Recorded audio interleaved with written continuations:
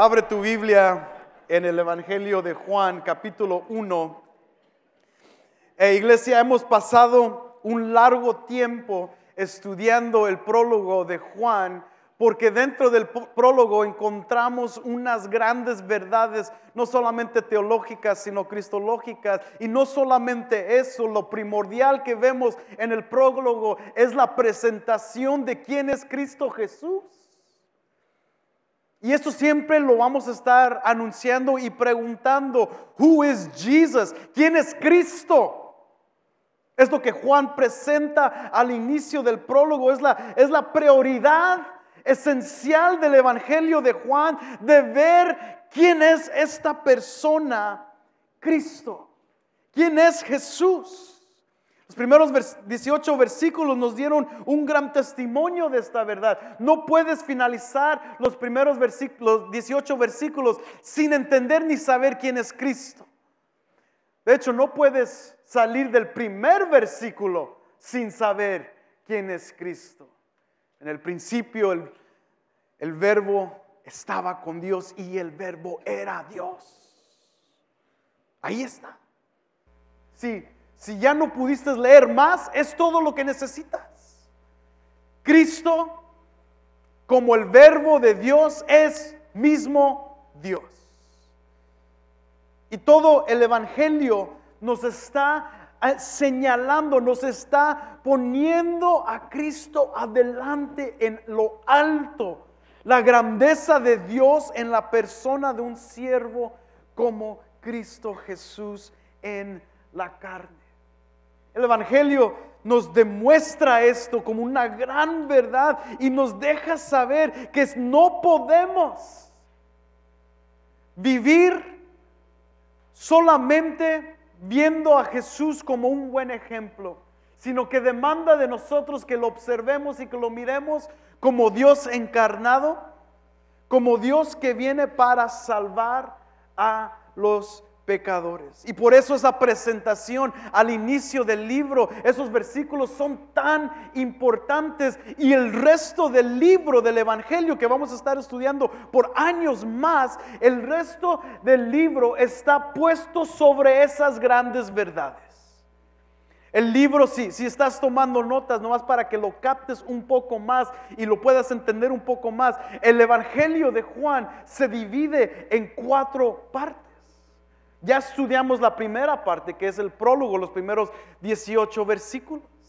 La segunda parte del Evangelio de Juan es lo que le llaman en inglés The Book of Signs, el libro de milagros o de señales, que se encuentra desde el versículo 19 del primer capítulo hasta el capítulo 12, el final del capítulo 12, versículo 51. Y esa parte es donde vamos a estar introduciendo el día de hoy.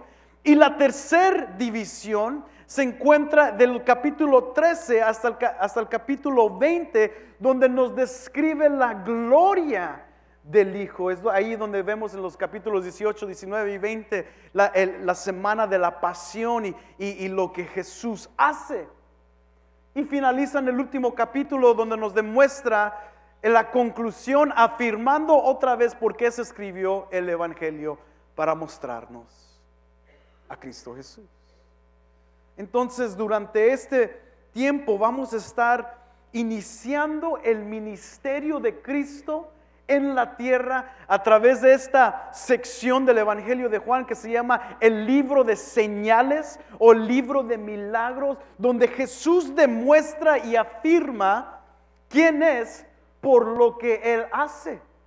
Vemos 7 grandes obras dentro del Evangelio, y aún el escritor Juan aún mismo nos enseña que hay muchas más cosas que no están escritas aquí en el Evangelio, pero que Cristo hizo.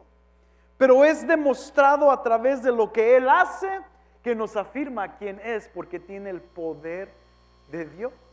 Y por eso, amigos, todo este tiempo estamos poniendo a Cristo, el Evangelio de Juan está poniendo a Cristo en alto, afirmando su deidad en forma de hombre. Un hombre natural no nos puede salvar, tiene que ser Dios. Y la manera que Juan, el que escribe el Evangelio, lo demuestra es que nos presenta todas sus obras y señales en la segunda sección del Evangelio.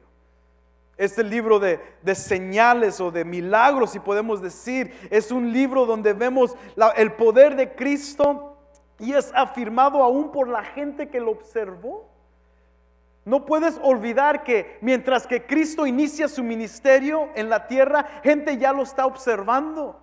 Fíjate, ve conmigo a Juan, el mismo evangelio, ve al capítulo 11, nomás para que lo leas conmigo. Capítulo 11, versículo 47, fíjate lo que dicen. Entonces los principales sacerdotes y los fariseos convocaron un concilio y decían: ¿qué hacemos? Porque este hombre hace muchas señales.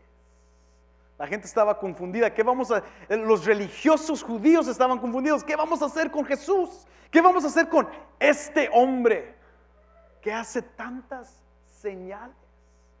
Fíjate también la gente en el capítulo 7, nomás para que leas conmigo cómo la gente lo observó, que caminaba con él diariamente. En el capítulo 7, versículo 31, pero muchos de la multitud creyeron en él y decían: cuando el Cristo venga, ¿acaso hará más señales que la que éste ha hecho?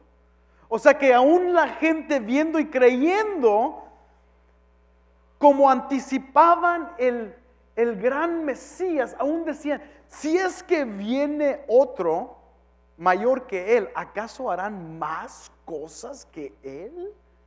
Porque Cristo hizo muchas señales afirmando su poder y afirmando su identidad como Dios encarnado. Y eso es lo que el libro nos está empujando, nos está dando como un enfoque primordial. Who is Jesus? ¿Quién es Jesús? Iglesia, esto tiene que ser nuestra meta de identificar y de vivir una vida como gente que conoce a Cristo, que conoce su verdad y que vive a través de su poder. Un poder que vino a salvar y rescatarnos y librarnos de nuestro pecado. Este es nuestro Dios. Cristo convierte el agua en vino en el capítulo 2. Cristo sana al hijo de un gran oficial romano en el capítulo 4. Cristo sana al hombre paralítico en el capítulo 5. Cristo le da de comer a las multitudes en el capítulo 6. Cristo sana al hombre ciego en el capítulo 9. Y el más grande que tú y yo conocemos, Cristo le dice: Lázaro, sal fuera. En el capítulo 11, Cristo resucita a los muertos. Estas son señales que nos afirman la grandeza de nuestro Dios encarnado en Cristo Jesús. Entonces, amigos, vamos a iniciar esta sección del libro, y la sección que vamos a estar estudiando se encuentra en el capítulo 1, versículos 19 al 34. Esta sección es muy importante porque nos demuestra los primeros 2 días del ministerio de Jesús. La primera semana del ministerio de Jesús se encuentran en el primer capítulo de Juan. Si llegamos hasta el capítulo 2. Hoy vamos a estar estudiando estos primeros 2 días, viendo qué está sucediendo en el ministerio de Jesús. Y otra vez observamos cómo el evangelista, el que está escribiendo esto, pone a Juan el Bautista adelante, así como los otros sinópticos, demostrando que Juan estaba allí para señalar a la gente quién es Cristo Jesús. Y por esto esta sección abre con Juan siendo interrogado por las autoridades y le están preguntando quién él es, y luego en la segunda parte de su conversación con estas autoridades él afirma quién realmente es Cristo y declara quién es Cristo. Primero él declara quién no es y luego declara quién es. Entonces esto es muy importante ponerlo en contexto, de entender lo que está sucediendo aquí en la vida de Juan. Vamos a leerlo junto el día de hoy en el capítulo 1, versículo 19 en adelante. La palabra de Dios dice: este es el testimonio de Juan cuando los judíos enviaron sacerdotes y levitas de Jerusalén a preguntarle, ¿quién eres tú? Y él confesó y no negó, confesó, yo no soy el Cristo. Y le preguntaron, ¿entonces qué? ¿Eres Elías? Y él le dijo, no soy. ¿Eres el profeta? Y respondió, no. Entonces le dijeron, ¿quién eres? Para que podamos dar respuesta a los que nos enviaron. ¿Qué dices de ti mismo? Él dijo, yo soy la voz del que clama en el desierto, enderecer el camino del Señor, como dijo el profeta Isaías. Los que habían sido enviados eran los fariseos. Y le preguntaron y le dijeron, entonces, ¿por qué bautizas si tú no eres el Cristo, ni Elías, ni el profeta? Juan le respondió diciendo, yo bautizo en agua, pero entre vosotros está uno a quien no conocéis. Él es el que viene después de mí, a quien yo no soy digno de desatar la carrera de su sandalia. Estas cosas sucedieron en Betania, al otro lado del Jordán, donde Juan estaba bautizando. Versículo 29, al día siguiente, ese es el día 2, vio a Jesús quien venía hacia él y dijo, he aquí el Cordero de Dios que quita el pecado del mundo. Este es aquel de quien yo dije, después de mí viene un hombre que es antes de mí, porque era primero que yo.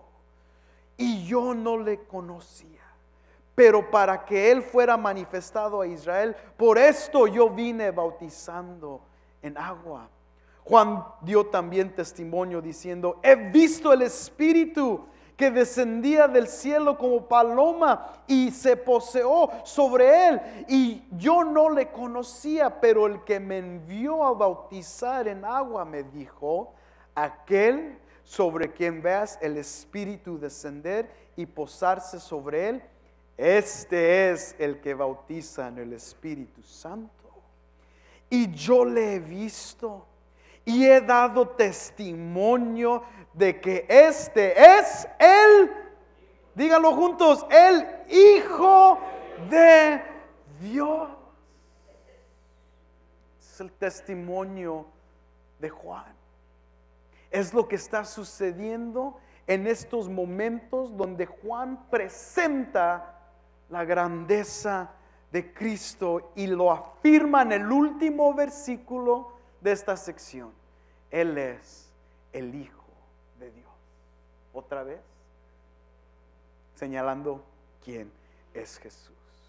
Entonces, cuando leemos esta conversación y este diálogo que está sucediendo entre Juan y los judíos, y luego los identificamos como los fariseos, ellos están preocupados porque ven que la fama de Juan, el bautista o el que bautiza, está creciendo. Y durante el primer siglo de la historia de la iglesia, había muchos otros tal Mesías que estaban tratando de afirmar su poder y su identidad en la tierra. Entonces los judíos, siendo sabios, estaban tratando de calmar a esa gente o sacar a los herejes del primer siglo, diciendo, tú no puedes ser el Mesías, tú no puedes ser el Mesías, tú no puedes ser el Mesías. Y por eso vienen con Juan. La fama de Juan crece, está bautizando a muchos, gente está corriendo hacia él. Juan es como en el tiempo moderno, es el que está haciendo tanto espectáculo en Facebook Live, y todo el mundo lo está viendo y tiene 40,000 amigos y likes, y todo el mundo está observando la vida de Juan. Y estos judíos dicen, ¿y este quién es? Si nosotros somos los meros aquí, nosotros somos los hijos físicos de Dios, somos Israel. ¿Quién es este tipo que está bautizando acá? Entonces van y los envían los sacerdotes y los levitas, y van y le preguntan, hey, ¿qué onda contigo? En los versículos 19 al 22, ¿quién eres? Versículo 20 es importante porque Juan, leyendo en inglés hay una frase que se dice reading between the lines. O sea, aunque ellos no le preguntaron, Juan con su colmillo sabía identificar lo que estaban preguntando. Ellos le dijeron, ¿quién eres tú? En el versículo 19. Y Juan les responde en el versículo 20, yo no soy el Cristo. Eso no fue lo que le preguntaron. Sin embargo, Juan pudo entender qué era el motivo detrás de esa pregunta. Ellos estaban tratando de eliminar toda la falsa personaje que se cree como el Mesías. Y Juan les dice desde antemano, cálmense que yo no soy el Cristo, ni lo pienso que soy. Yo no soy ese Cristo. En el versículo 21, estas personas les preguntan, ok, eso no eres Cristo. Entonces, ¿quién? ¿Eres Elías? Elías nos demuestra algo profundo del conocimiento de los judíos y también del conocimiento de Juan acerca de quién era este personaje. Y más importante, vemos en la vida de Juan un inicio de subordinación al Padre.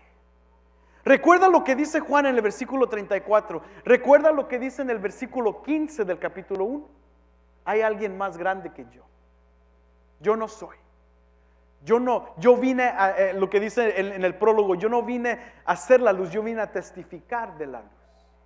Juan reconoce inmediatamente quién es y su posición del que viene delante de él. Entonces, cuando le preguntan, ¿eres acaso tú Elías o el profeta? Vemos la postura y el entendimiento de Juan el Bautista. Porque Juan inmediatamente lo niega. Dice, no lo soy. No soy Elías. Sin embargo, lo que vemos en el Antiguo Testamento por los profetas como Malaquías capítulo 3 y también capítulo 4 versículo 5, Malaquías dice, viene antes del día de juicio el profeta Elías. Voy a enviar a Elías para hacer camino. Entonces los de Israel y los fariseos y los judíos, todos sabían esta profecía.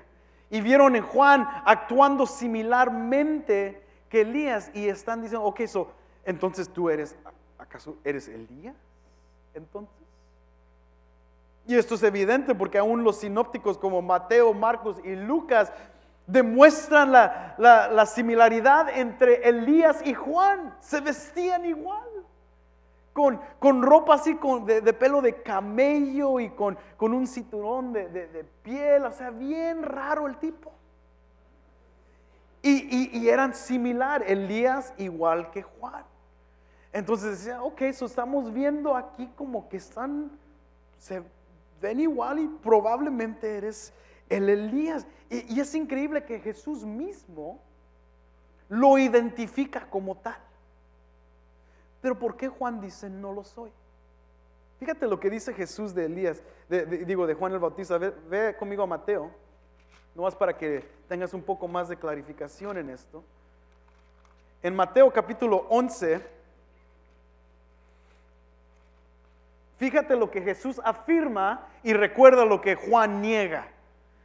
Mateo capítulo 11, vamos a leer desde el versículo 7. Mientras ellos marchaban, Jesús comenzó a hablar a las multitudes acerca de Juan, hablando de Juan el Bautista. ¿Qué saliste a ver en el desierto? ¿Una caña sacudida por el viento? ¿Mas qué saliste a ver? ¿Un hombre vestido con ropas finas? Mirad a los que usan ropas finas, están en los palacios de los reyes.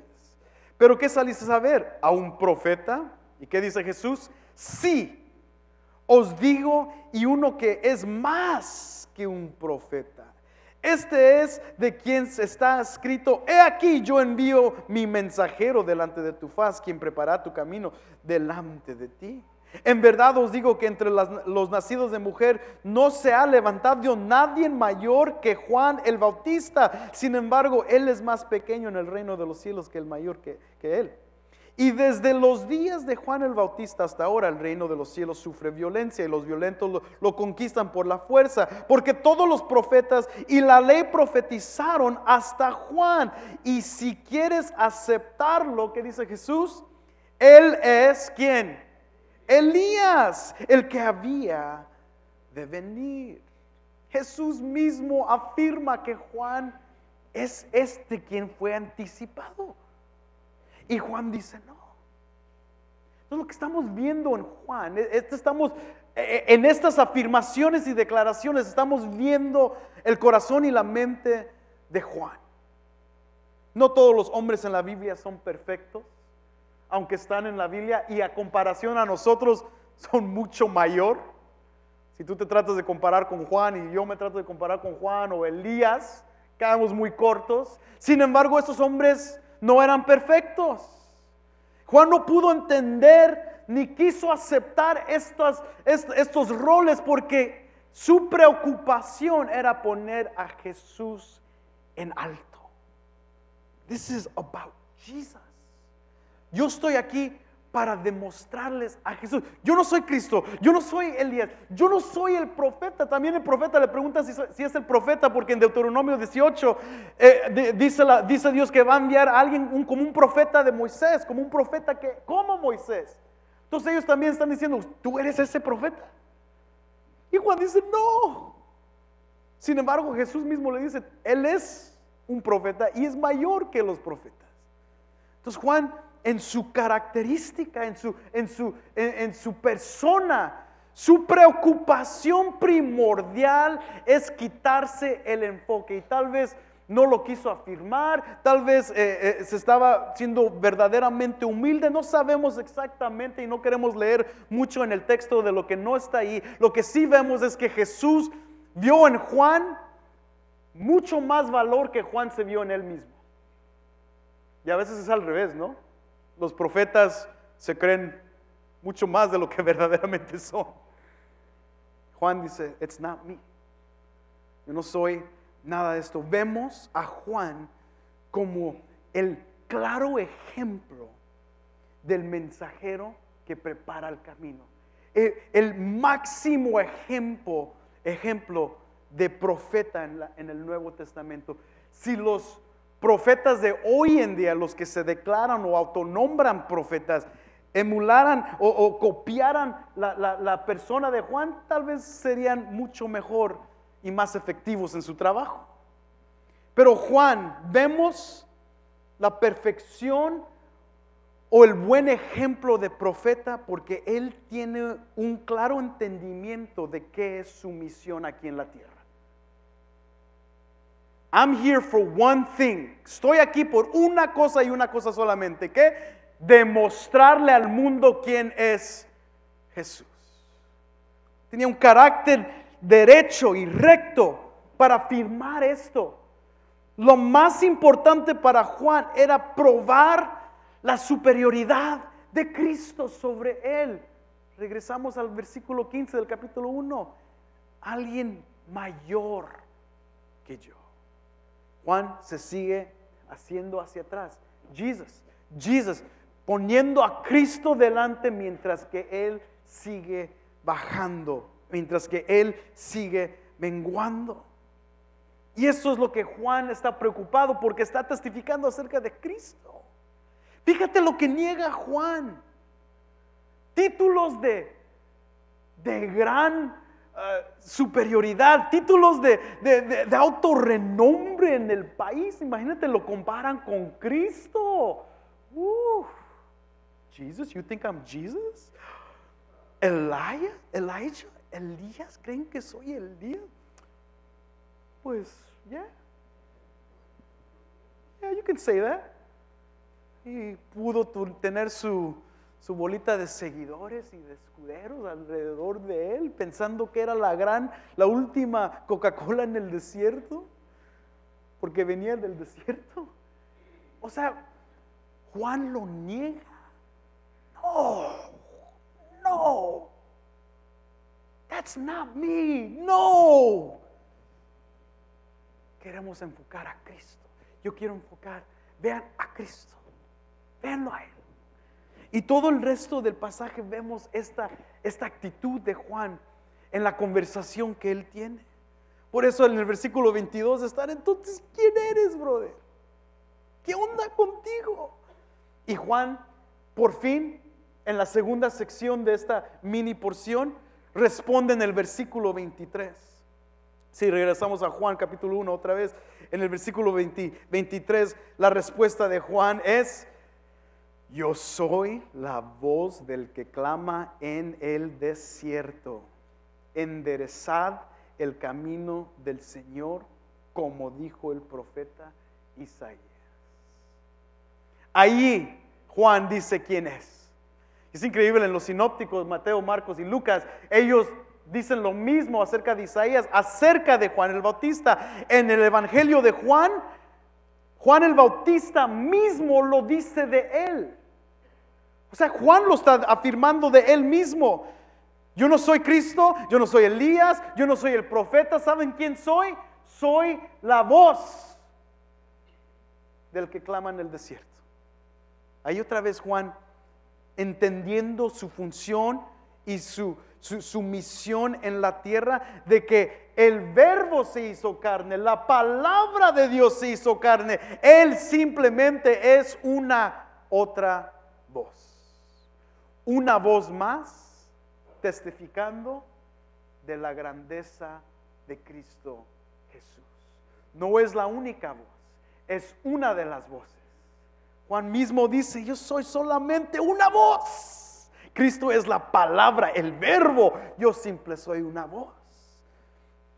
Viene del desierto.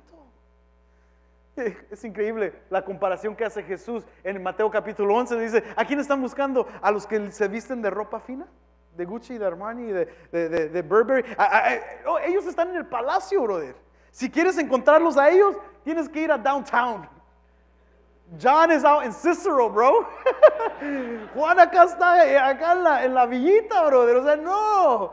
Juan está en lo oscuro, en lo que con lo que nadie les importa. Juan está testificando desde el lugar de oscuridad. Sin embargo, su ministerio es efectivo porque no se señala a él, señala a Cristo. Ese es el propósito de él en esta tierra. Y es lo que ha identificado. Simple soy una voz en un lugar oscuro, pero mi trabajo es enderezar los caminos para Dios, para el Hijo de Dios. En esos tiempos los reyes preparaban sus caminos a llegar a sus castillos, a sus reinos, con sirvientes que literalmente limpiaban así con escobazos, quitaban las piedras, cualquier obstáculo que interfería con el camino del rey hacia las puertas o los portones de su imperio. Ellos quitaban todo obstáculo. Si se caía un árbol en el camino, lo tenían que quitar. Ellos estaban preparando el camino para su rey. Entonces, ¿qué está haciendo Juan?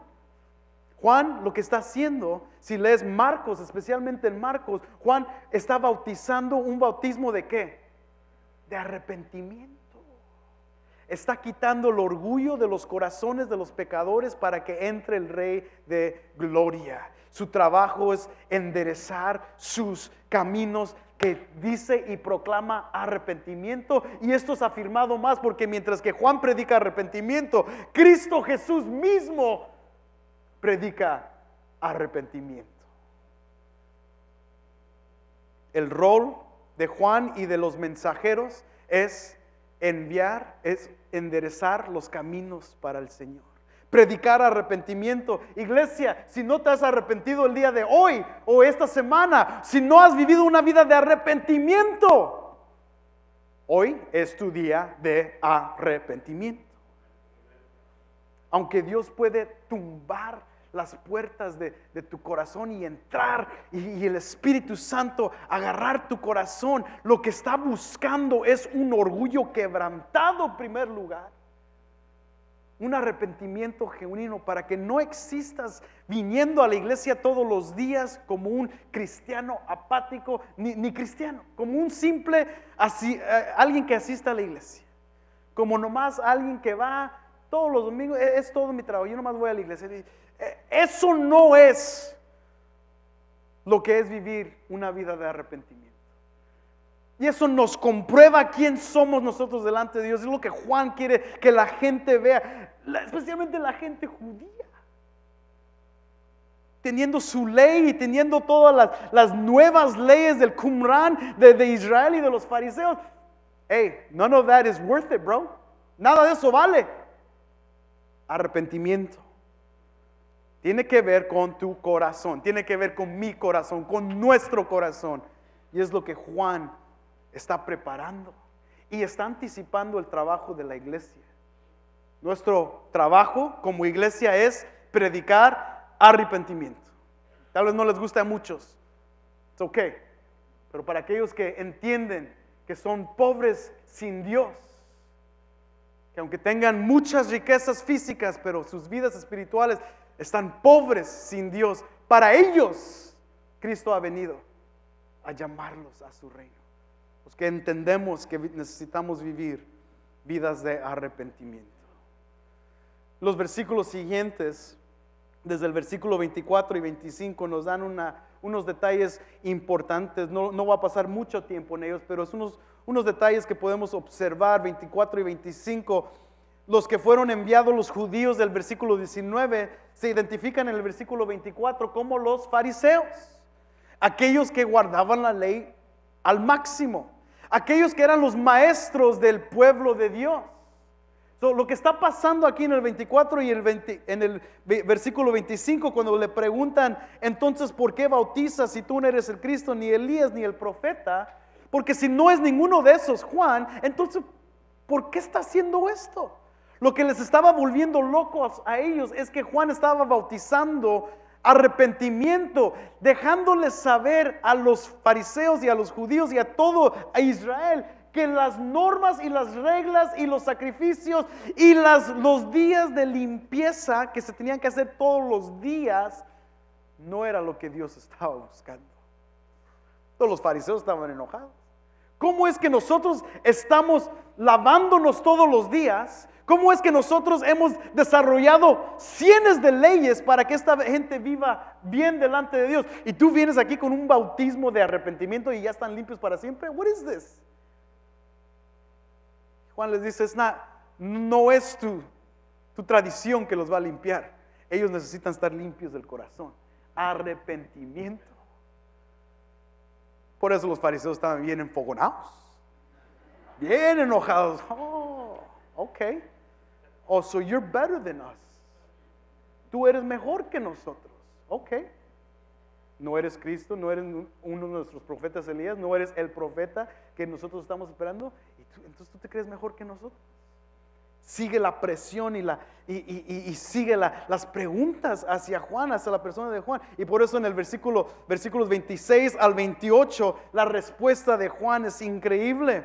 Les respondió diciendo, yo bautizo en agua. Ahí está otra vez, subordinación. Ahí está poniendo lo que va a decir en contexto. Yo solamente bautizo con agua. Pero entre vosotros está uno quien no conocéis. ¡Auch! Él es el que viene después de mí, a quien yo no soy digno de desatar la carrera de su sandalia. Estas cosas sucedieron en Betania, al otro lado del Jordán, donde Juan estaba bautizando. El versículo 26 es una bomba, porque en la manera que está construida esta frase, esta oración, con estos verbos tan impactantes. Por eso me fascina la gramática griega, porque cuando ves los verbos y sus construcciones, ves literalmente lo que Juan está diciendo. En el versículo 26 dice, entre ustedes está alguien parado. En medio de ustedes está alguien parado, literalmente es la palabra, con una énfasis de un verbo perfecto. Aquí está. ¿Recuerdan lo que dice el versículo 14? Y el verbo se hizo carne y habitó, ¿dónde? Entre nosotros. La misma palabra está usada aquí, mesos, en medio. O sea que en nuestras narices, adentro de su gente, allí está en medio, está parado.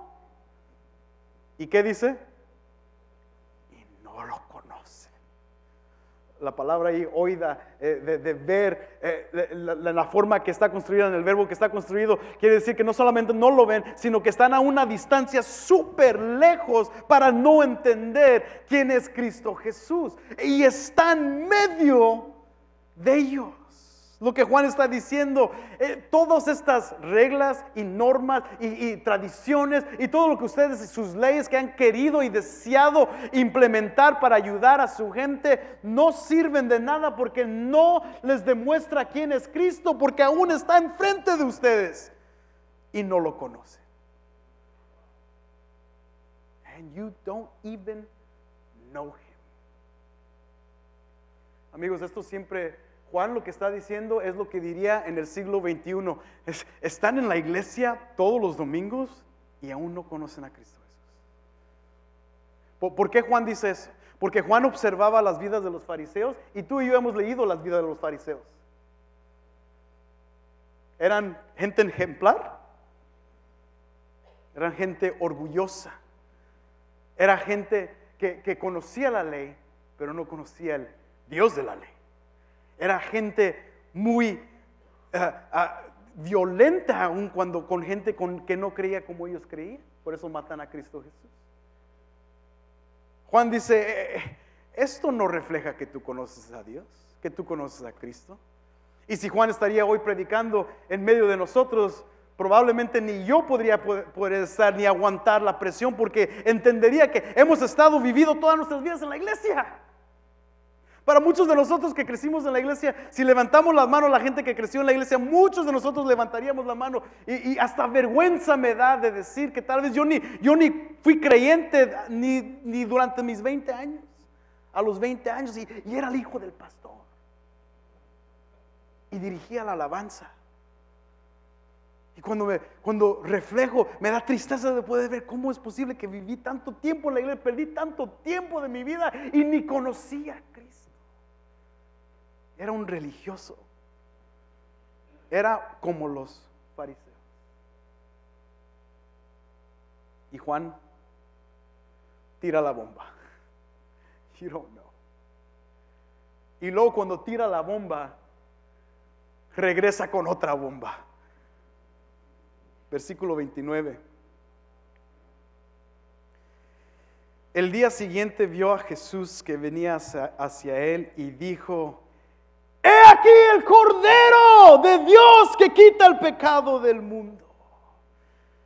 Lo digo de esa manera porque así en inglés y en el griego es un fuerte énfasis. Me gusta la palabra en inglés que usa la traducción behold. En español se suena como aquí. No, es hey, hey everybody, hello. No puedo gritar más porque luego se van a asustar y hey, ya no me traigas aquí, este tipo grita mucho. Bueno, mínimo desperté a algunos dormidos. Pero dice Juan, agarrando la atención de todos, aquí otra vez. ¿Por qué es enfático esto? ¿Por qué la construcción es enfática? Porque Juan todo este tiempo todos le están preguntando hacia él. Who are you? What are you? What do you do? Are you this? Are you that? ¿Eres quién? Y todo el mundo, y Juan está como recibiendo todo esto. Yo, no. Y luego hasta que dice, ¡hey! ¡Mira! El que viene caminando ¿es quién? ¿Quién es? ¿El quién? El Cordero de Dios que hace ¿qué? Quita el pecado del mundo. Ustedes tienen que verlo a Él. Ustedes tienen que observarle a Él. Ustedes tienen que ver a Él. Él es el que ustedes se tienen que preocupar, no de mí. Búsquenlo a Él, el Cordero. ¿Cuál Cordero? El Cordero de Génesis capítulo 22 que Dios proveó en vez del hijo de Abraham. El Cordero expiatorio de Éxodo capítulo 15. ¿Cuál Cordero? El Cordero de Apocalipsis capítulo 5, capítulo 9 y capítulo 18. El Cordero victorioso. Todos esos corderos se ven en Cristo Jesús porque Él es el victorioso de Apocalipsis y Él es el sacrificio perfecto de Éxodo. Él es lo que Dios provee para la humanidad, para quitar el pecado. Entonces lo que Juan hace es, lo identifica y aprueba su mensaje y su trabajo. He comes to take away the sin of the world. Y por eso él dice, véanlo a Él.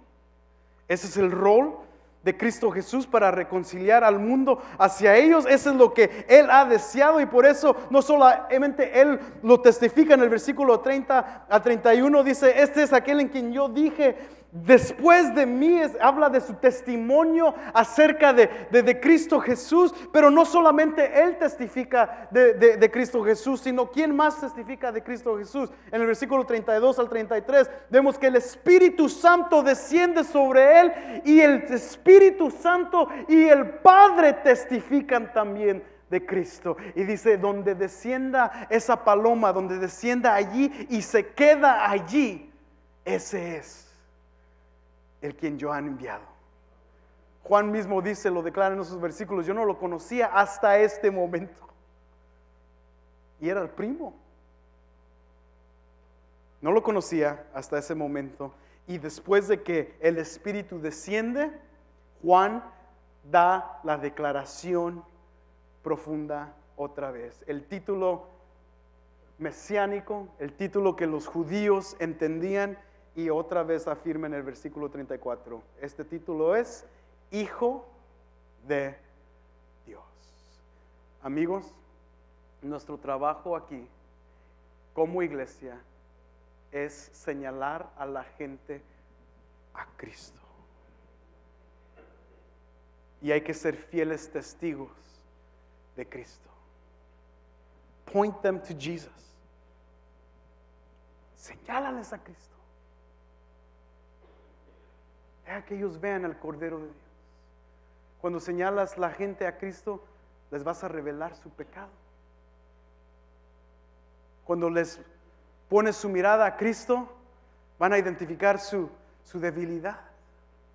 Ellos necesitan a Cristo y nosotros necesitamos ser fieles testigos de Cristo Jesús. Amén. Ponte de pie, iglesia. Pastor Andrés Gallardo nos va a cerrar con una oración el día de hoy y también hay una petición importante que vamos a orar como iglesia durante estos minutos. No se vayan, pero amigos, quiero animarles a seguir levantando su voz y su corazón para testificarle a este mundo perdido la grandeza de nuestro Señor Jesús. Amén.